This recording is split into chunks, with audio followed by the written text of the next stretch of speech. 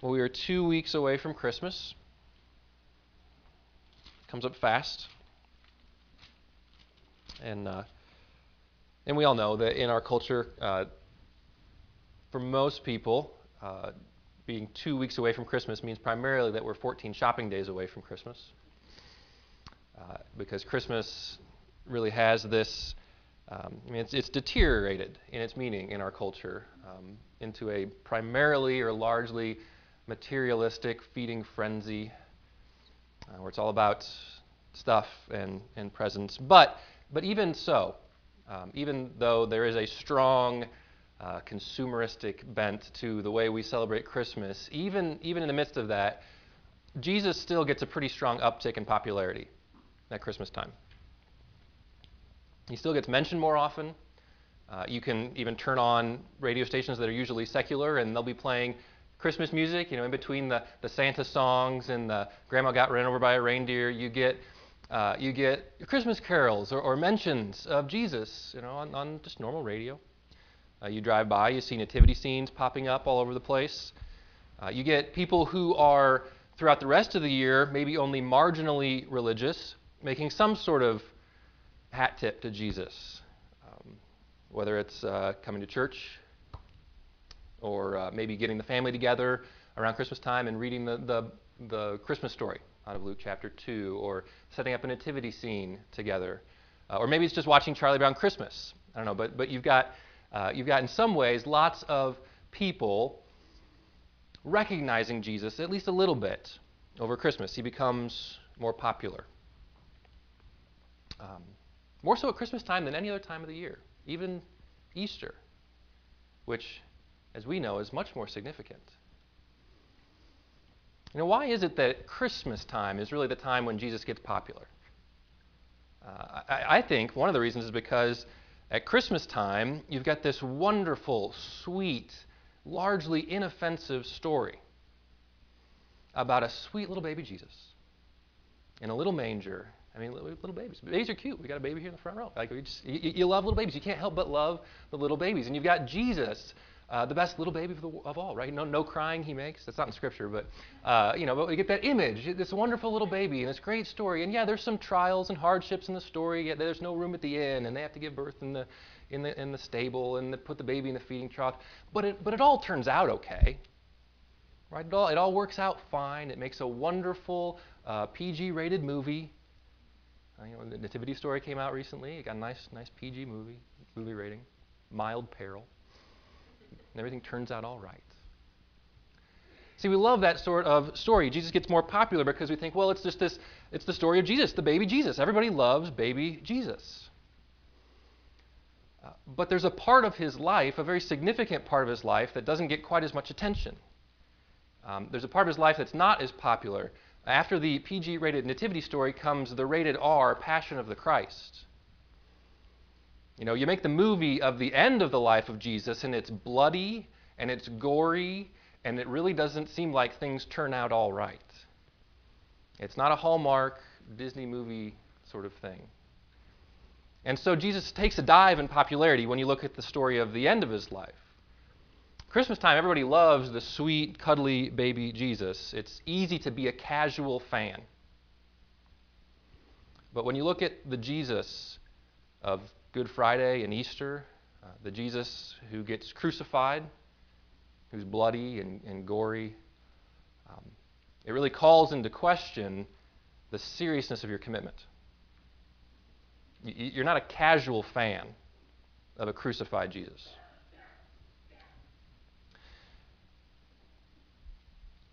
What we're going to look at today is exactly that story. That story of the crucified Jesus. You're getting, in our culture right now, lots of mixed messages. You're getting the consumerism, but you're also getting that little baby Jesus popularity bounce. You're getting that. I trust that you know that sweet, wonderful story about Christmas. So we're going to keep on working our way through Mark, in Mark 15 today, because I want to give you the other side of the story, or the rest of the story. The story of Jesus is not just about a sweet little baby in a manger, but it's a story about how that baby grew up and ended up being less popular than a murderer. Okay. Everybody loves baby Jesus. He's super popular. But by the time he grows up, in his last hours, he is less popular than a murderer. And we need to know what we're going to do with that. So if you've got your Bibles, please turn with me to Mark 15. I think it's in the 680s of your pew Bibles. If you're looking there, just look for the big 15. We're going to cover Mark 15, verses 1 through 32 today. And I didn't give you an outline today because I really just want to focus on the story. And I'm not going to try to draw out a lot of points that you can fill in your blanks. I just want you to follow the story and get what's happening here as Jesus takes the spiral down in popularity until he is more despised than anyone else on the face of the earth. So if you're in Mark 15, let me give you a little background of what's been happening. Mark 15 begins on Friday morning. So the events of the last few hours have taken place on Thursday night. Jesus got together with his disciples. They celebrated the Passover together, his Last Supper. Then they went out to the Garden of Gethsemane where Jesus prayed. He saw this suffering that was coming, that he was going to have to bear the wrath of God for the sins of the world. And he prayed that he would be able to not take it. And yet he submitted to God and said, not what I will, but what you will. I'll do it. And in that prayer of faith, God strengthened him, and Jesus stood up and faced his accusers. Judas came, betrayed him with a kiss. The soldiers took Jesus to a trial before the Jewish leaders, where the Jewish leaders had nothing on him, and yet Jesus was in complete control and admitted that he was the Son of God. So they convicted them of blasphemy, which is only blasphemy if it's not true. But they didn't believe that it was true, so they convicted him of blasphemy, and they said, he's going to die now. That all happened on Thursday night. Now we're at Friday morning. We pick the story up in chapter 15, verse 1. And here I'm just going to read the first 5 verses. As soon as it was morning, the chief priests held a consultation with the elders and scribes and the whole council. And they bound Jesus and led him away and delivered him over to Pilate. And Pilate asked him, "Are you the king of the Jews?" And he answered him, "You have said so." And the chief priests accused him of many things, and Pilate again asked him, "Have you no answer to make? See how many charges they bring against you?" But Jesus made no further answer, so that Pilate was amazed. So we're just going to walk through this passage section by section. I'll make a few comments on each part so that we make sure we understand the story, but we're just going to work our way through. So in these first few verses, it's Friday morning. The chief priests and scribes have decided Jesus has to die. Now they need to figure out how they can convince Pilate to kill him. Okay, because the Romans were in charge. They were in charge of the land, and while they gave the Jews some autonomy and freedom to make their own decisions, they did not let them kill people. And so they had to come up with a reason why Pilate would want to kill Jesus. Now, the fact that Jesus claimed to be the Son of God wouldn't have worked. Pilate wouldn't really care. So they needed to frame it in such a way that would make the Romans feel like this guy was worthy of death. So they go to Pilate and they tell him, Jesus is claiming to be the king of the Jews. And I'm sure they framed it in a very political way, saying he is setting himself up to be a rival to Caesar. You cannot let this go on. You must kill him. So Pilate takes the trouble to investigate this a little bit, and he asks Jesus, "Are you the king of the Jews?" And Jesus gives him a weird answer. He says, "You have said so. You say so." Almost like, if you say so. Now, this is clearly an affirmative answer. He's not denying it.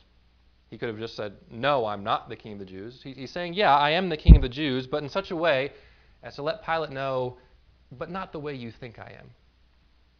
All right, we know Jesus is the king. That's been the theme of Mark so far. In the first 8 chapters, the whole first half of the book of Mark was establishing that Jesus is king. He's king over death. He brings people back from the grave. He's king over disease. He can heal whoever he wants. He's king over the demons. He casts them out with a word. He's king over nature, stopping storms and multiplying loaves. He can do whatever he wants. So yes, he is the king. But he's not the sort of king that the Jews are accusing him of being. He's not the sort of king that Pilate assumes that he is. Remember in chapter 10, when Jesus was talking to his disciples, and they were saying to Jesus, we can't wait until you're the king, and we get to sit on your right hand and on your left, and we're going to have all this power and luxury and authority. And Jesus says, not so fast. That's not the kind of kingdom that I'm setting up here. The Son of Man, me, I didn't come to be served like all the kings that you know of.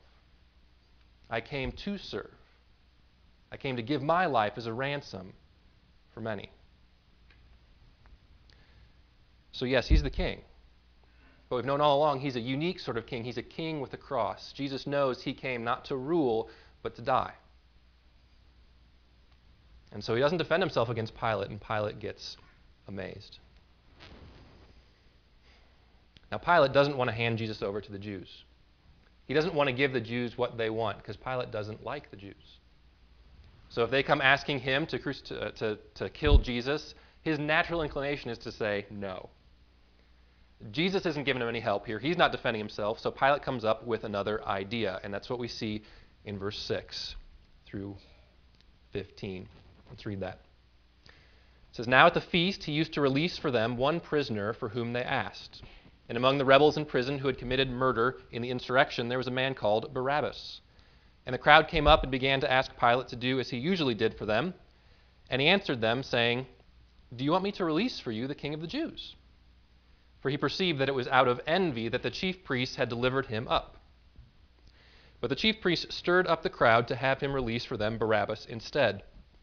And Pilate again said to them, 'Then what shall I do with the man you call the king of the Jews?' And they cried out again, 'Crucify him.' And Pilate said, 'Why? What evil has he done?' But they shouted all the more, 'Crucify him.' So Pilate, wishing to satisfy the crowd, released for them Barabbas, and having scourged Jesus, he delivered him to be crucified."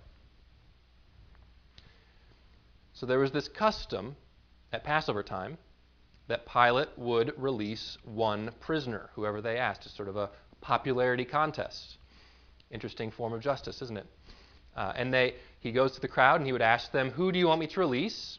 And by popular acclamation, they would pick a person and he would let that person go. So Pilate thinks, here's a great opportunity for me to give the Jews that are coming to crucify Jesus, to not give them what they want. Here's what I'm going to do. I'm a genius. That's what Pilate's thinking. He said, I'll take Jesus and I'll put him up against a murderer. This is who Barabbas is. If you read in verse 7, it says there's these rebels in prison. There had been some insurrection. There were lots of little rebellions going on all the time. And so these guys they'd killed somebody during this little terroristic sort of rebellion. They're trying to achieve their means through violence. And so this murderer, this terrorist, has been thrown into prison for killing some folks. And so Pilate says, here's what I'll do. I'll set up this popularity contest that Jesus can't lose. Right? I know the high priests have handed Jesus over because of envy. Jesus is so popular, that's why they want to kill him. So I'll just put Jesus out here, and I'll set Jesus up next to this terrorist and this murderer, and we'll let the people choose, and there's no way they're going to pick Barabbas because they love Jesus. So he sets him up there, and he says to the people, you want the king of the Jews? And they say, no. They say, no, we want Barabbas. See, in this moment, this just shocks us out of our Christmas cocoon. Like, how could you not pick sweet little baby Jesus?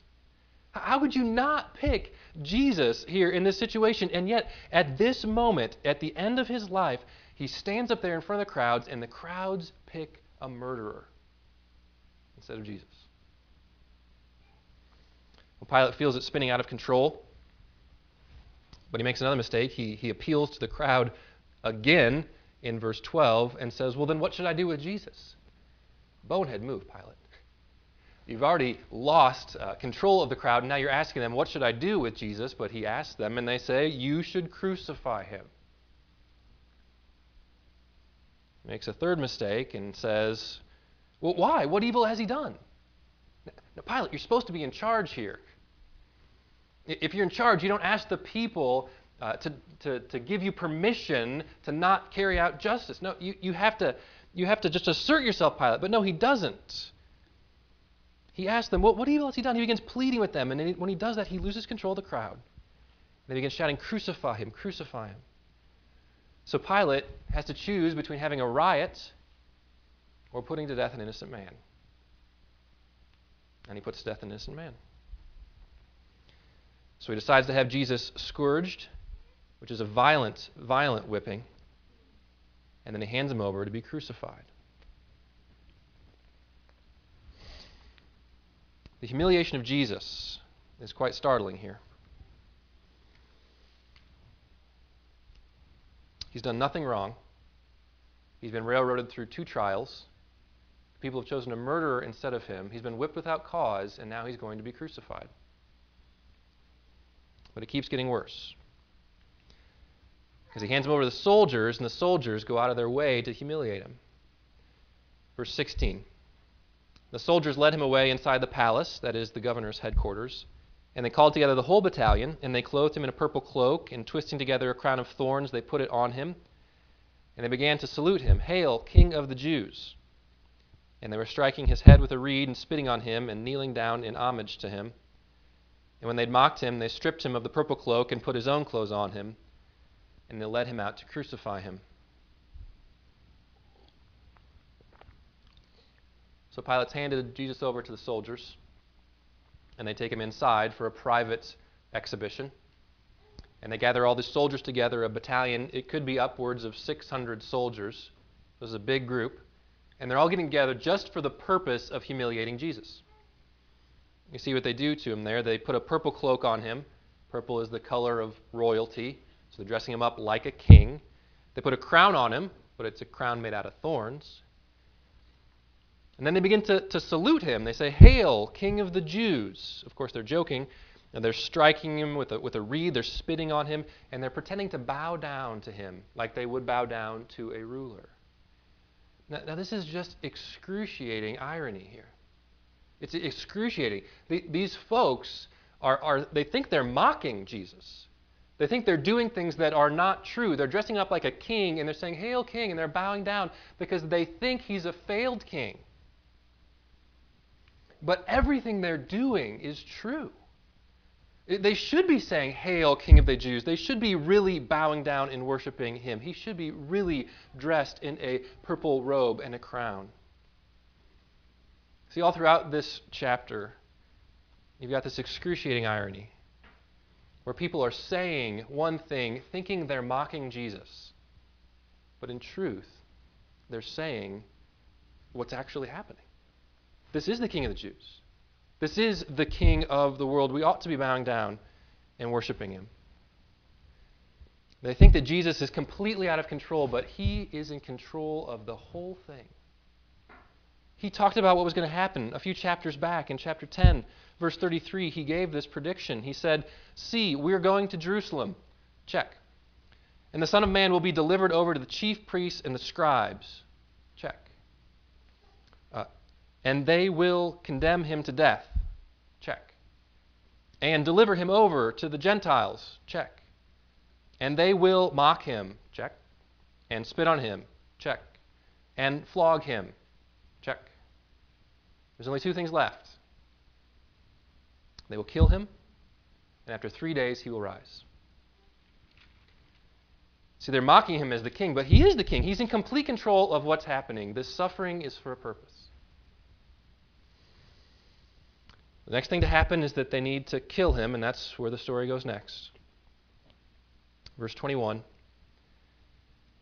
They compelled a passerby, Simon of Cyrene, who was coming in from the country, the father of Alexander and Rufus, to carry his cross. And they brought him to the place called Golgotha, which means place of a skull. And they offered him wine mixed with myrrh, but he did not take it. And they crucified him, and divided his garments among them, casting lots for them to decide what each should take. And it was the 3rd hour when they crucified him. And the inscription of the charge against him read, The King of the Jews. And with him they crucified 2 robbers, one on his right and one on his left. So by this time in the proceedings, Jesus is exhausted. Normally, they would make the prisoner carry the cross beam of the cross from the place where they were condemned until they got to the place where they're going to be executed. But he can't carry it. He's so battered and beaten and scourged that he's exhausted. He can't do it. So they impress someone from the crowd, a guy, Simon from Cyrene, which is in modern-day Libya. So he gets this Libyan to carry the cross of Jesus. And they make it out to Golgotha. He gets there. They offer him some wine mixed with myrrh, which might be an ancient anesthesia. It's like kind of a painkiller, like in those westerns when they give you some whiskey right before they dig the bullet out of your leg. You don't watch those movies? Okay. So anyway, they offer the wine mixed with myrrh, but Jesus doesn't take it because he wants to keep his head clear. He wants to stay focused on what's going on. And then you get this final indignity, whereas they're crucifying him, then they take his garments and they gamble for them. So it's not enough that he's been falsely accused and condemned to death and beaten and mocked, but now he's stripped naked and he's put up on the cross. But even in this indignity of them gambling for his clothes, we see that God is still in control. Because this very thing that happens was predicted back in Psalm 22. Psalm 22:18 said that they divide my garments among them, and for my clothing they cast lots. So even the small detail of what happens to the clothes of Jesus as he hangs on the cross is under the complete and sovereign control of the God who is in charge of this whole thing. So they crucify him, and they put a sign above his head that says, "The King of the Jews." And they put him between two robbers, two guys who are probably bandits, maybe even some of those folks who did the rebellion with Barabbas, and they're hanging on the cross with him. Now, even at this point, you think it's the end, it can't get worse. It does. Because he's up there on the cross. He's been defeated. He's hanging there. It's over. And now all the mockers come out of the woodwork. All the people who were hanging back now come and put their 2 cents in, trying to make fun of Jesus. Let's pick it up in verse 29. And those who passed by derided him, wagging their heads and saying, "Aha! You who would destroy the temple and rebuild it in 3 days, save yourself and come down from the cross." So also the chief priests with the scribes mocked him to one another, saying, "He saved others, he cannot save himself. Let the Christ, the King of Israel, come down now from the cross, that we may see and believe." And those who were crucified with him also reviled him. So we've got 3 groups of people here who come to mock Jesus. You've got the passers-by, you've got the chief priests and scribes mocking him, and then even the folks who are hanging up there with him on the cross are making fun of him. And they've all got this one theme in what they're saying. It's that kings who are real kings don't end up on crosses. So if you are the king, if you're the real king like you said you were, then you would not be hanging here right now. So you're obviously a phony, and we're just going to tear you down. Because if you really wanted to save others, if you really were the person that you said that you were, then you would be able to save yourself. Verse 31. The chief priests say, "He saved others. He cannot save himself." And they're absolutely right. Okay? They're absolutely right. They said, "He saved others. He cannot save himself." This is more of that profound and beautiful irony of this passage. They don't know it, but they're absolutely right. They think it's wrong. They think it's testimony that Jesus was a liar, that he's up there and he can't save himself. But the truth is that it's either Jesus dies on that cross and saves others, or he gets down and saves himself. He can't have it both ways. He can't be the one who both saves others through his death on the cross and the one who saves himself by getting down. This was the struggle he had in the Garden of Gethsemane the night before. He realized it was either him or us. And he chose us.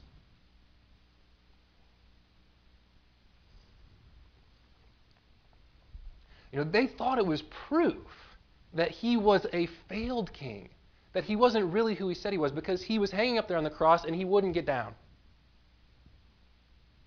But it's really proof of how much he loves us.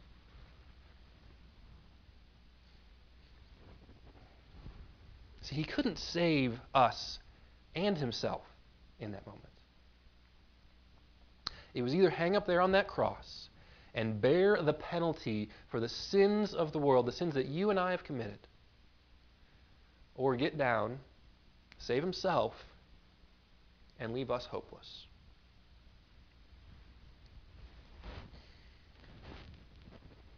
And he decided to stay on the cross. And in staying on the cross, he saved us. So this is the rest of the story of the life of Jesus. It's not so cute and cuddly. It's not so tame. It's one of the appeals of the Christmas story. Little baby Jesus lying in a manger isn't making claims on you. It's a wonderful story. You can read it, you can watch it, you can sing about it, you can feel good that you remembered Jesus this Christmas season. But the baby in the manger isn't making any claims on you like the bleeding king on the cross. But the baby in the manger came to be the bleeding king on the cross. And so in a way, he does make a claim on you. He's saying, I died on this cross. I didn't save myself because I came to save you.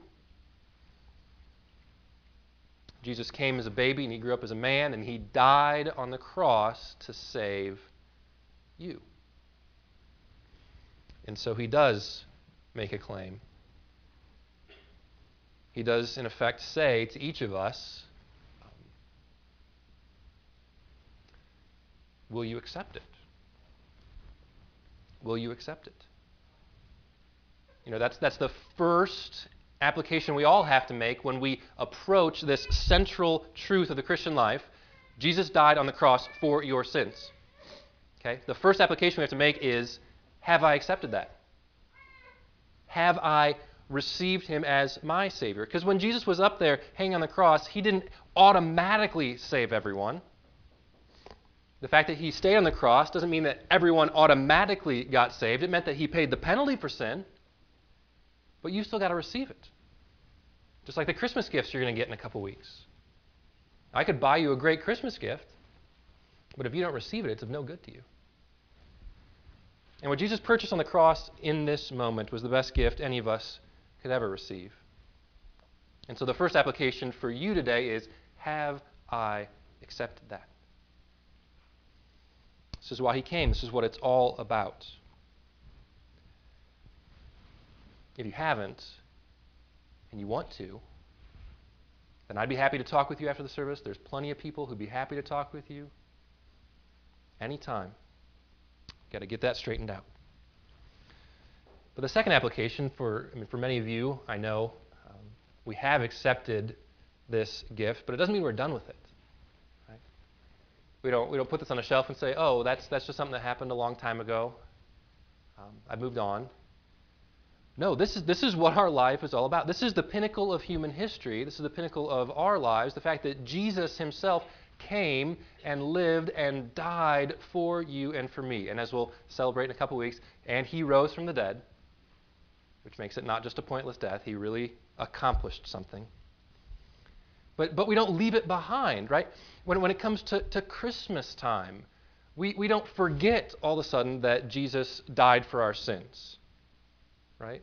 We don't forget that this story exists. We don't become like the rest of the culture and think, well, Christmas is all about just feeling good and giving presents and remembering, baby Jesus, isn't he wonderful? And we don't forget that Jesus makes claims on our life, right? We don't just check out and say, oh, it's just Jesus.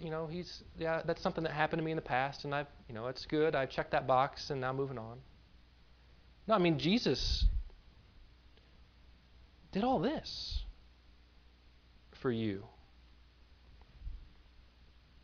He demands our lives.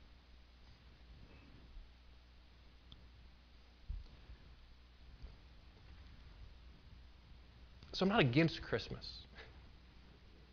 I'm not against Christmas. It's a wonderful thing.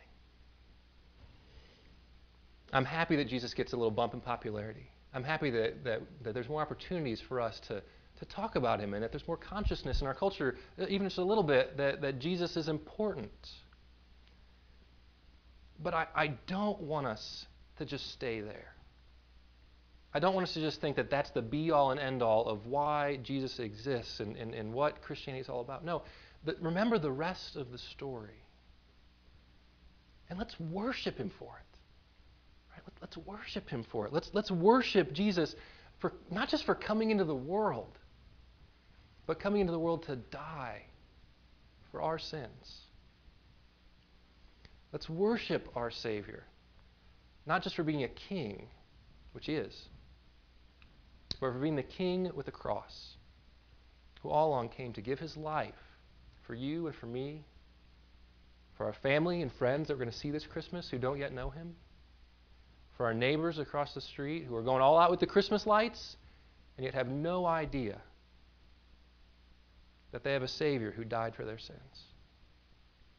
So let's worship him, let's serve him, let's give him everything we've got this Christmas season because he has given his life for us. Let's pray.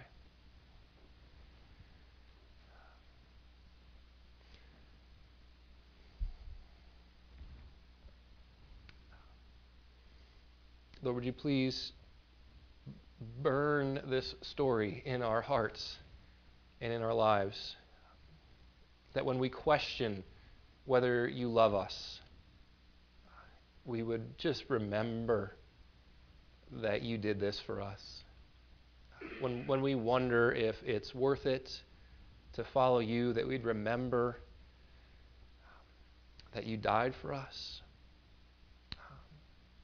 When we wonder if we can ever be forgiven for the sins that we've done, that we would see that you paid that penalty for us, that when we lose heart, we would be encouraged with the truth of the cross.